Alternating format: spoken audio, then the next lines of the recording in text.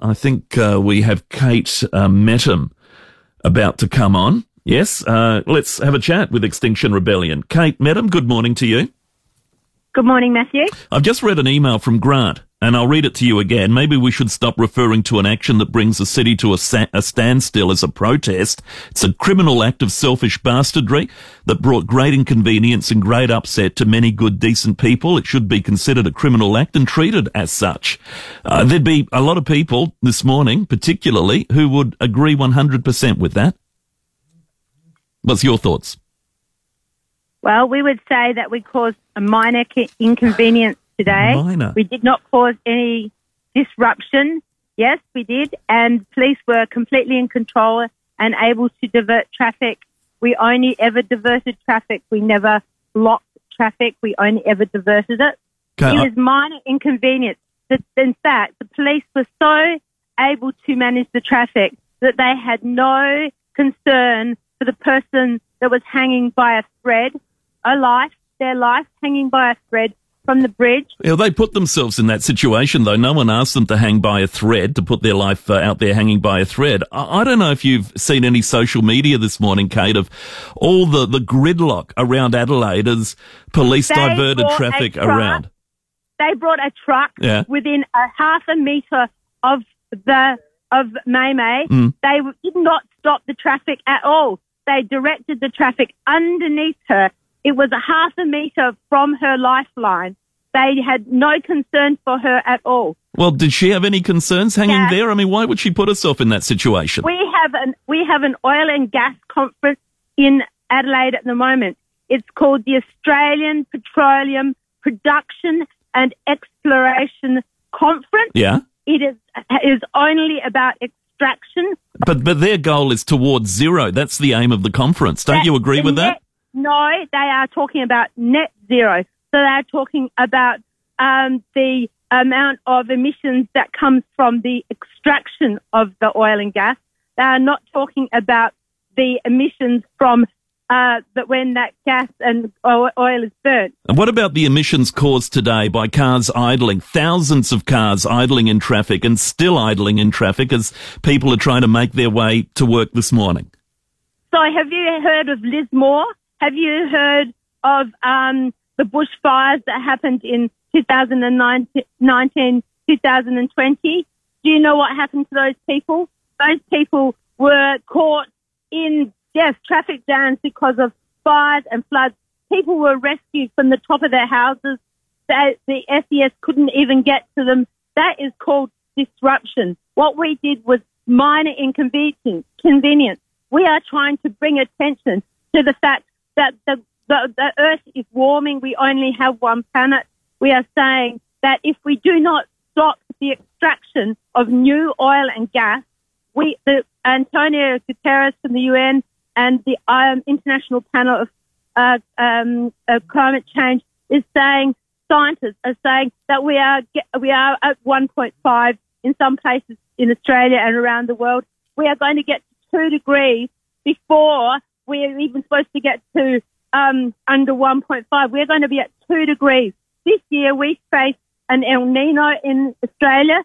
We know what that means. Kate, I know there's a lot of people in their cars this morning at more than 2 degrees, and I just don't hear any sort of repentance in your voice, and I know nothing will change your mind. You people, Extinction Rebellion, you're hardwired into your argument, and look, on one hand, that's fine, you're allowed to be that, but the immense disruption that you have caused tens, if not over 100,000 people or more in Adelaide today is just, in my view, just shameful in terms of what you've done. People who have missed hospital appointments at the Royal Adelaide Hospital today. I had a woman ring in from 8 kilometres away in a queue of traffic. I think that's just appalling. Traffic going to the Royal Adelaide. We left that whole side of North Terrace open. We did not block any traffic going to the Royal Adelaide Hospital. All those lanes were open. Traffic flowed freely. We saw no obstruction at all. So we took that into account. But what we're saying is people are living in tents in Lismore because they have no house. People are living in tents where the bushfires were.